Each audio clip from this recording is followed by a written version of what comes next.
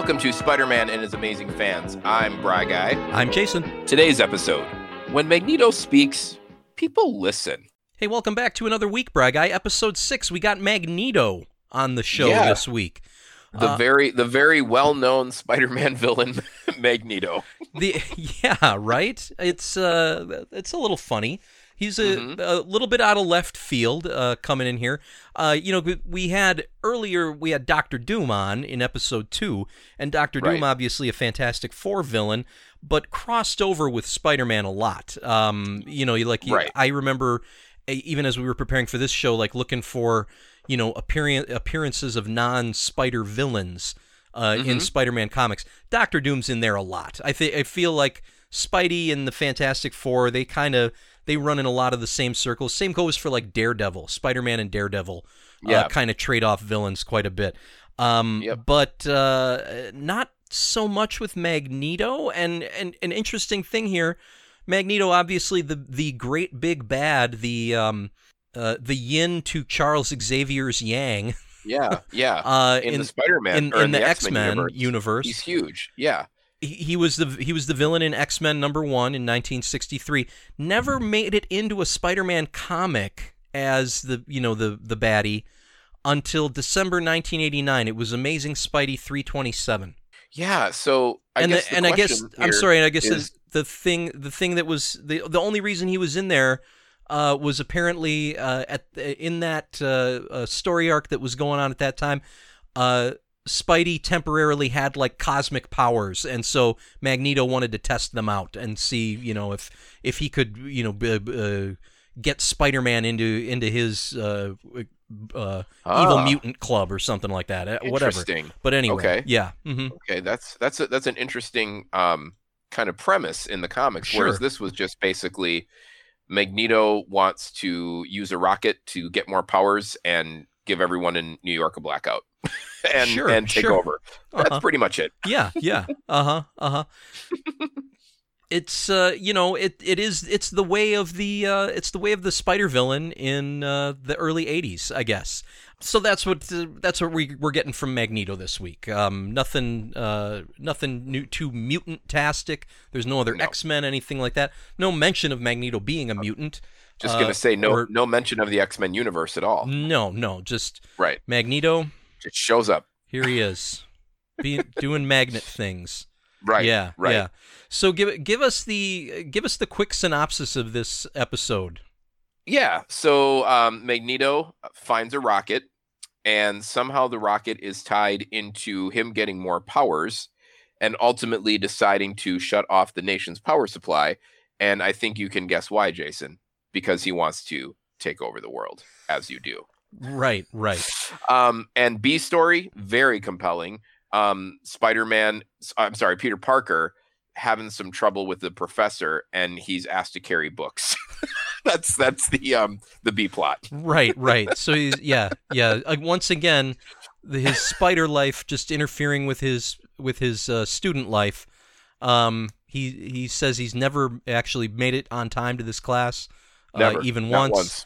Not the whole semester. Carries a thesis to the printer, and then later he picks up books from the printer or something like that. Yeah. And we won't give any spoilers, but it does not go well for Peter Parker. Yeah. Sometimes I wonder if they're not the same person. Because considering what Spider-Man does in this episode and how much Peter foibles at basic life, I don't feel like they're really the same being, but that's a whole other conversation we'll get to. Yeah, no, I think we'll get into that a little bit. Because that was something that I kind of really started to notice in this episode as well. Again, I'm trying to roll with some punches here. There's some things I'm just gonna let go because it's a kids show and it is what it is. I've noticed now they go, and I assume it's an audience based thing that they're doing, where the motivation of the villain is usually extremely basic. Where Magneto goes on TV as Mr. M very early in this episode after the blackout happens, and he demands $100 million in gold.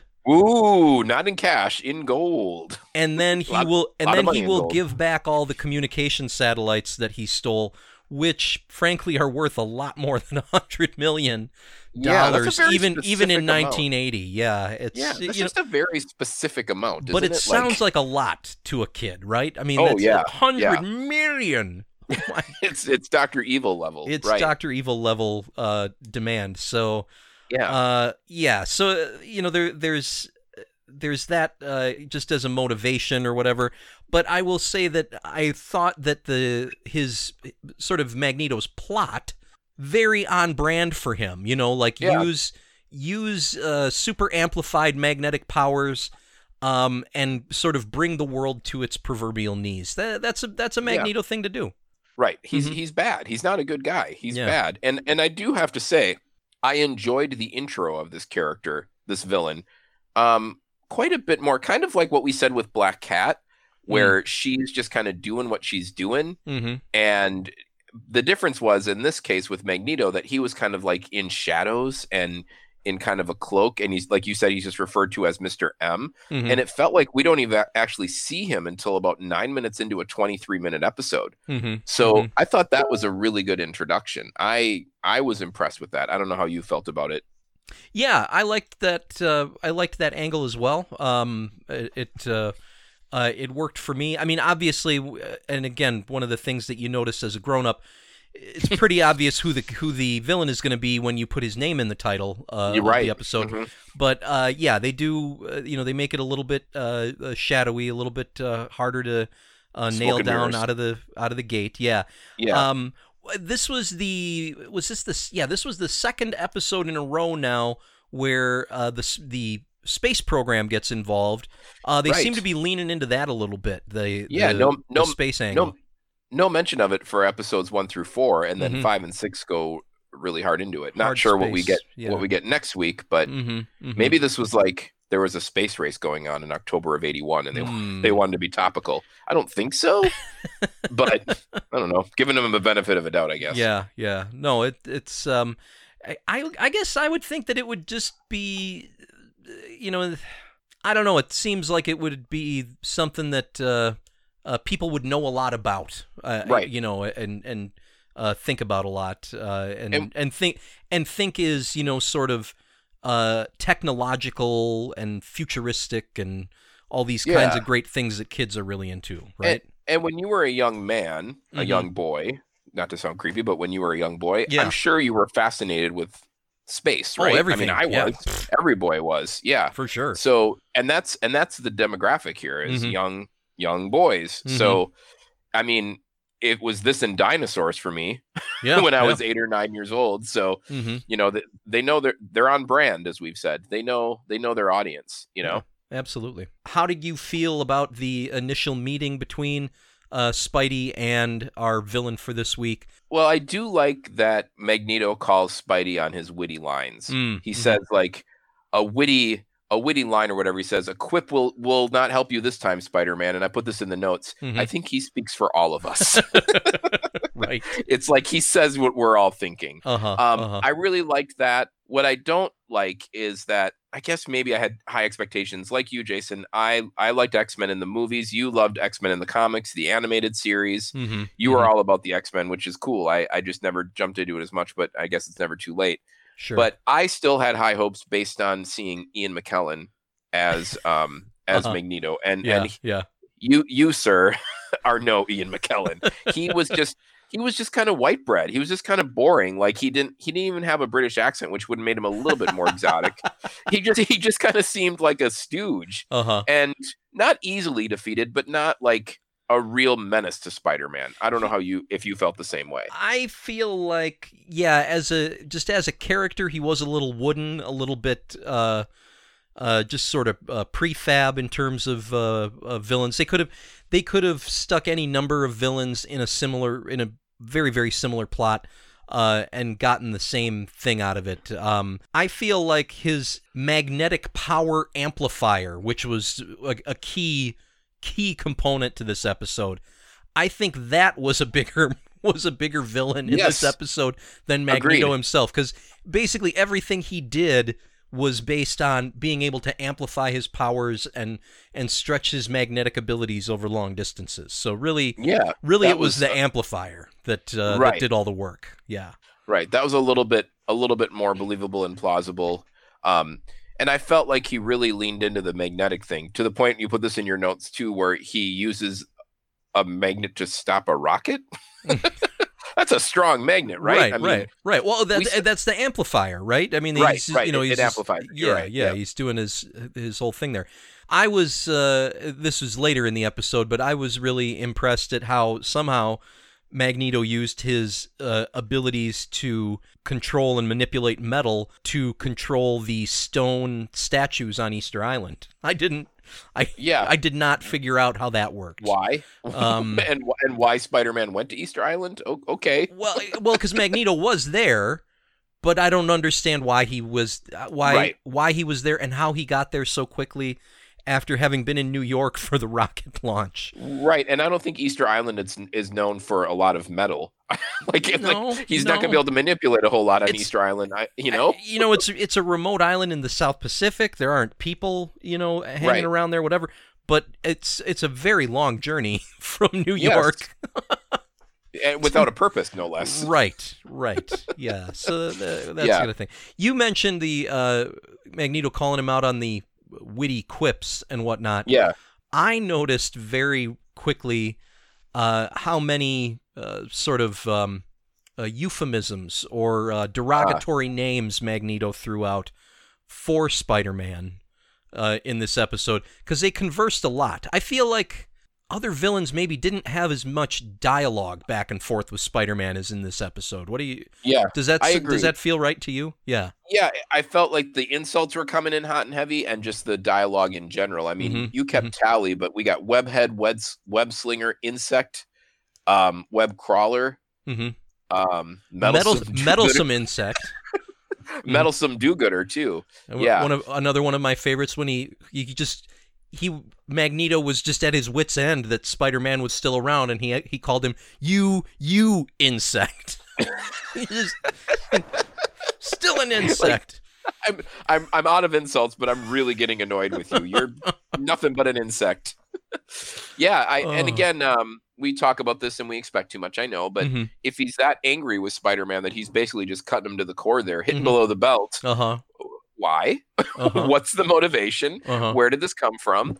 Is it just because he gets in the way? Because I feel like when you're a villain, you kind of got to expect to have a hero trying to stop you from doing your dastardly deed. Sure. You know what I mean? So why is so mad at Spider-Man? And speaking of the hatred of Spider-Man, I put this in the notes as well. When is the city going to embrace Spider-Man? I mean, hasn't he kind of proven himself by now? I mean, even if nothing happened before episode 1, we have 6 episodes where he's saving the day, and he's foiling some pretty significant villains here. Yeah. And the city's still like, we're not a fan. Hey, Ma, call the cops! It's Spider-Man's out on the ledge. No, call the cops because he's probably fighting crime as a hero does. Maybe Triple J has more of an influence on the Empire City than we were initially led to believe. They must have quite a circulation there at the Daily Bugle. That skinflint. Yet he doesn't pay Peter Parker a living wage. Right. But that's another conversation. But yeah, I just I really don't know what the message is here. Like, if you're gonna do good, people are always gonna dislike you. Like, I don't know if that's a good message to send an 8-year-old boy. You know what I mean? Like, so don't be a do-gooder. People will make fun of you, and they'll assume you're doing something bad. Or the other way to look at it is, you're a kid. People, you interface with adults a lot. Maybe they don't quite understand you. Spider-Man, very misunderstood. See? There you go. That's a better spin than mine. I like that. Yeah. When you're a hero, you'll always be misunderstood. Yeah. There you go. Yeah. Let's run down and talk about some particulars maybe that we missed up to this point that were in this episode. I will say right back early on here, right after the blackout happens, it's like the next day. Spider-Man's out doing spidery things. Magneto's going to come on the TV and issue his threat to the world. Mm-hmm. There's a problem with the reception on the TV at the electronics store. Spider-Man webs a new antenna on the roof. He sure does. Yep, I just wrote about that. Okay. The week after we find out in that Sandman episode that his webbing is rubber-based. That's how he didn't get electrocuted when he fell on the whatever it was 100,000 megawatt wire, right? Right. Yes. I have not seen a lot of TV antennas made out of rubber. Rubber-based because usually it does have to be a conducive material. Right. Yeah. I don't think in order rubber to really pick up those radio waves. Yeah, rubber does not really absorb signal. I know we went to school for radio a long time ago, Jason, but I think we understand the basic principles of what Tesla and Marconi were doing was not rubber based. As far as I know, those rules are still in play. It's been 20 years, but I think they're still in play. And it's certainly in 81. Yeah, absolutely. Absolutely. Yeah. So, that was strange. Mm-hmm. Yeah. I think what we have to kind of do is it's kind of like, not to mix universes here, but it's kind of like the Batman utility belt, where after like watching 3 or 4 episodes of the old 60s series, you just stop kind of saying, that bat belt can hold anything. Like whatever Batman needs, he has in that belt at any given moment. Right. Mm-hmm. That's kind of how the web is going to work here. Like you need an antenna, I got a web for that. I need to not get electrocuted, I got a web for that. Everything is just set. Again, magazine grabber. Got it.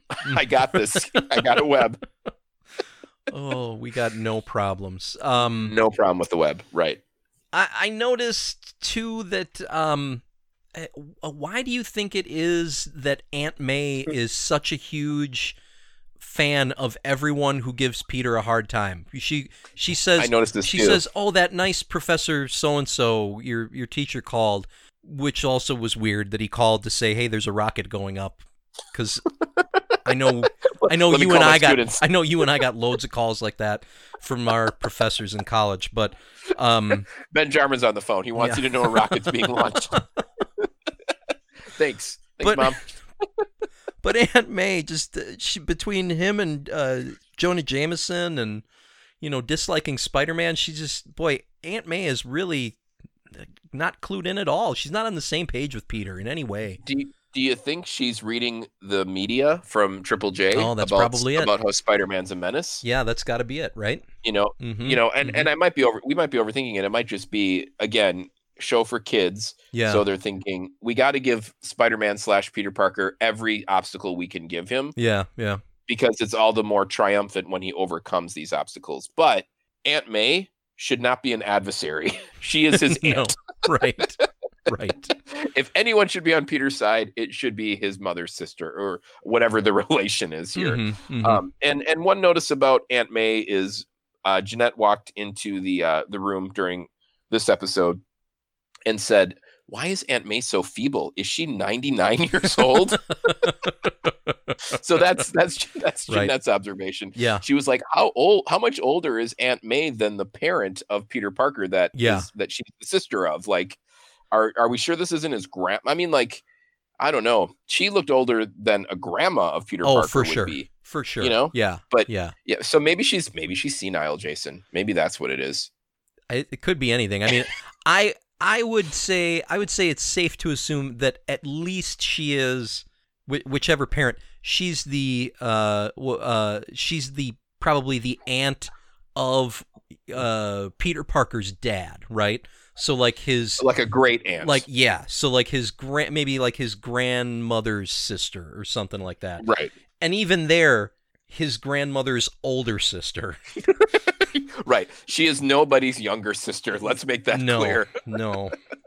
That's for sure. Yeah. But yeah, I do agree. She's an adversary of Peter Parker and Spider-Man, I guess. Yeah, but yeah. I think it's the media that's putting a bug in her ear, pardon the pun.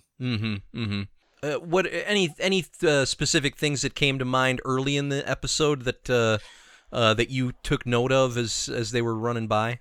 You didn't spot any pop culture references in this one, did you? I didn't.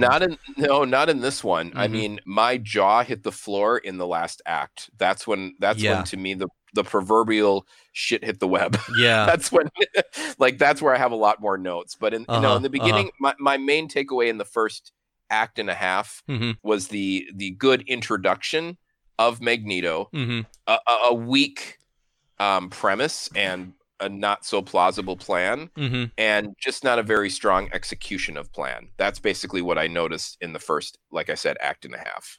So let's move on then. Magneto is using his powers and his amplifier to hold down this rocket that's going to launch in a communication satellite. When he first tussles with Spider-Man in this one, Spidey kind of gets the best of him there. Rocket goes up. Magneto Magneto wraps. You got this, Jason. Magneto wraps Spider-Man in a bubble, much like a good witch. Oh yeah, Glinda's bubble would float in the Land of Oz. Right. Very similar. Yeah. That perches on top of the rocket and sends Spider-Man into space. Right. Here we go. Now the action kicks in. Here we go. So even at this point, okay, Spider-Man's going into space. I'm like, all right, I don't know. He escapes from this somehow. He manages to, like, I don't know, pop the bubble and live before he hits the ground. I don't know. But then I'm like, nope, he's in space, and that's where the wheels came off for me in this one. Oh my gosh. 100%. I mean, yeah. Basically, he's surfboarding or surfing on a rocket. Right. And he says, well, Dr. Goddard showed me about this. And I was thinking, what is Dr. Goddard's class like? They teach you how to ride a rocket like a surfboard? That's kind of what Spider-Man's implying here. Like, and NASA just so happens to have a camera set up to get in on all the action. Like a good 3-shot is set up. I missed that. Did they show Spider-Man on the monitor in the mission control? And I totally missed that. And not like a tight zoom in either. Yeah, like a good, like well framed, the perfect amount of headroom. Right smack dab in the middle of the frame, like perfectly set up. Yeah. And panning as he goes. And panning.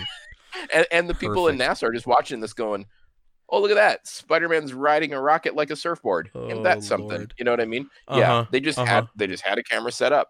So yikes. Yeah, but boy, like, so they want to do space travel, which is based in some form of reality, but it's completely not executed in any sort of reality at all, because Spider-Man's head would explode if he was doing this. Sure. There are myriad issues with physics and how the universe works, right? Yeah.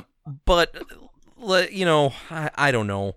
Let's just look at some of the ones based on the premise that we were presented that give me particular issue.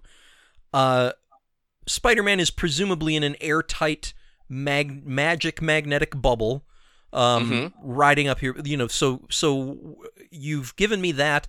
I'm going to presume there's breathable atmosphere inside that bubble, and that it's, and that it's airtight.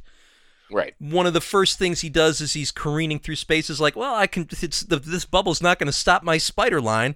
I'll just shoot out.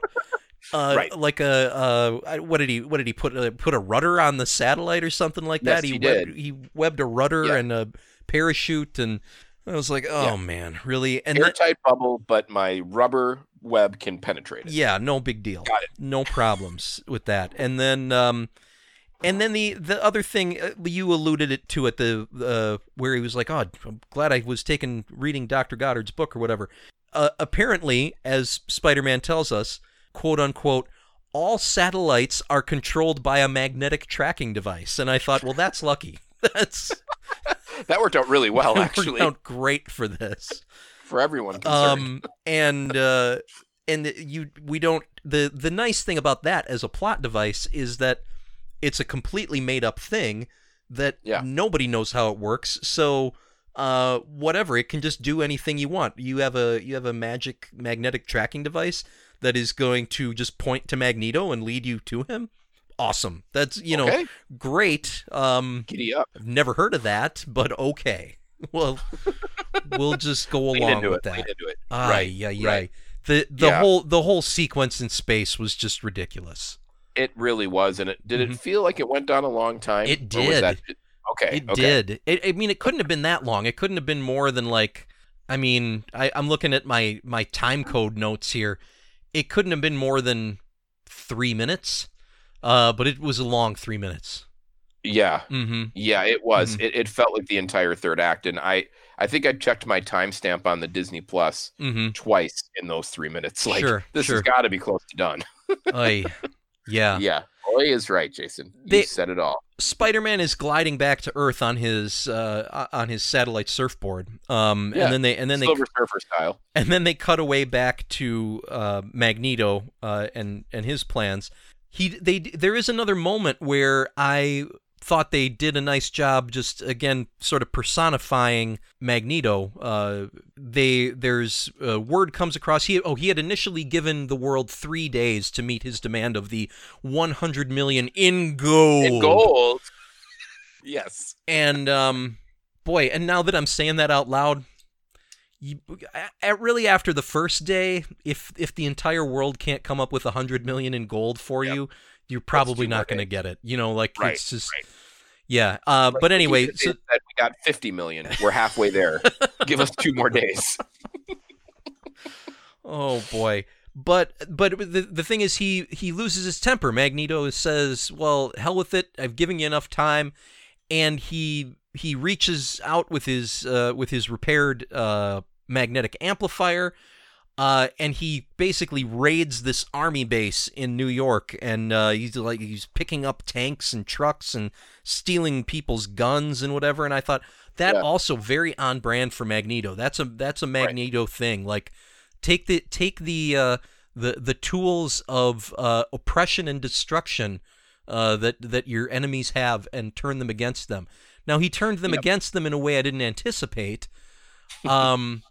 By just dropping them on people at the Central Park Zoo. Man, don't go to the zoo. Do not go to that zoo. No. It's a terrible zoo to visit. It looked like some of the same blonde children might have been at that zoo that day. They just got over the trauma of the lizard experience, and they're like, let's pick up the pieces and let's bring little Billy to the zoo. And then you got a machine gun hitting Billy's head. Oh, gosh. Yeah. But not shooting him, so I guess yay? No, just dropping out of the sky. That I guess, maybe in this iteration Magneto's powers couldn't, also manipulate the hardware that he was stealing, but I don't know. It was the moment that I really liked was when the trucks were actually like floating through the sky. I liked that shot. That reminded me of the Ian McKellen X-Men. Sure. Like it reminded me of the first X-Men movie, the one from I think that was 2000. Yeah. Because I don't know if that happened in that one, but like that was the Magneto that I was hoping to see. And I know that you're like a bigger Magneto fan than I am, so I'm sure. Did that give you a little bit of solace, or were you at this point where you already checked out? Yeah. No, I enjoyed that. I liked that. Okay. Okay. Sorry, I didn't mean to interrupt you on the rundown there. No sweat at all. So then we got Spider-Man on Easter Island. We mentioned this a little bit before. We don't know why Easter Island. We don't know. No. We don't know the reason for the change of venue. It's seriously like beyond our typical excuse of it's just a silly kids show. It is, but like someone had to put some thought into it at some point and say, we want to put them on Easter Island at the end of the episode. But why do you want to do that? How does that help propel this narrative forward? All of the no. Stone? The only thing I could think of is someone wanted to draw those statues and make a move. That's all I can. Right. I'm grasping at straws there, Brian. But there was probably a writer that had been lobbying this since episode 1, and they're finally like, you know what? Fine, just put it in the Magneto episode. Yeah. Nobody will notice. 28 years from now, nobody will be analyzing this, so don't worry about it. Or is it 38? It's 38 years. Yeah, it's a long, 39 actually. Long time, Brian. Yikes. Yeah. So and then and like I said, Magneto controlling the stone statues with his magnetic powers when all of this, all of the metal. Unless the statues are iron ore. I don't know. Maybe that's a thing about Easter Island that I don't know. Maybe the statues are. Maybe that's why he went there. Are they iron ore? Is that what's going on? I have to Google this, but isn't there some sort of like conspiracy? If they are iron ore, I'm gonna feel like a real ass. I bet you will. Boy, will your face be red, huh? Well, isn't there like a sort of conspiracy that they're alien related? Maybe there might be. So maybe I don't know. That was why. I don't know. Yeah. It's like I said, we're grasping at straws. Yeah, I know. We're really trying to give it a benefit of the doubt here. Mm-hmm. So the ending of it kind of comes together again, kind of flimsy. It's basically like a rehash of the first fight that they have, except the Spider-Man wins it. The one other thing that I really did like about the conclusion there is that it was another occasion where Spider-Man had to sort of have put some thought into how he was going to foil the villain. He had, again, some made-up device to bounce Magneto's powers back at him, to put him in the magic Gilda bubble. And I'll show you. And then he also had deduced the one place Magneto could hide all those satellites, which is on the dark side of the moon. And then he brings all the satellites back, and everything is kosher again. Came together really fast. Like I said, the fight wasn't really much of a fight. Right. But I liked that there was some explanation for how Spider-Man got to those conclusions. Sure. I always appreciate that. Yeah. I'd give it that. Yeah. And I'm sorry, Jason, they're made out of volcanic ash. Volcanic ash is not magnetic. No, it's not. No. Sorry, Magneto. That's why he failed. He did not think this plan through. Yeah. One other, I always have to talk about the epilogue at the very end. So Spider-Man's all good. Let's go back to Peter Parker. Yeah. Peter Parker is now asked to print off the textbooks for Dr. Goddard. Right. He does it with a little bit of trouble with the ceiling fan. Wah, wah. Uh-huh. Sorry, ceiling fans. They're their thing. Yeah, darn ceiling fans. And then he brings them into the lecture pit and just drops them everywhere. Yeah. And cue credits. So this is what I was saying earlier. But did you notice he dropped them? It's like yard sale, just books everywhere. But somehow a book lands in every student's hand. Did you see that? Yeah. So how was he doing this? Was that some spider agility? Maybe, possibly, but yet he's still clumsy. I know. I don't get it, clumsy. Mm-hmm. Yeah.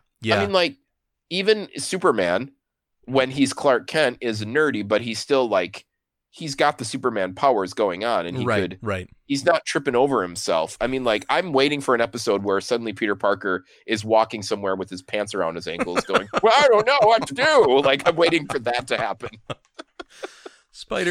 Peter is way too klutzy, and I guess you could infer that he's doing it on purpose to like really put anybody off the scent of him possibly being Spider-Man.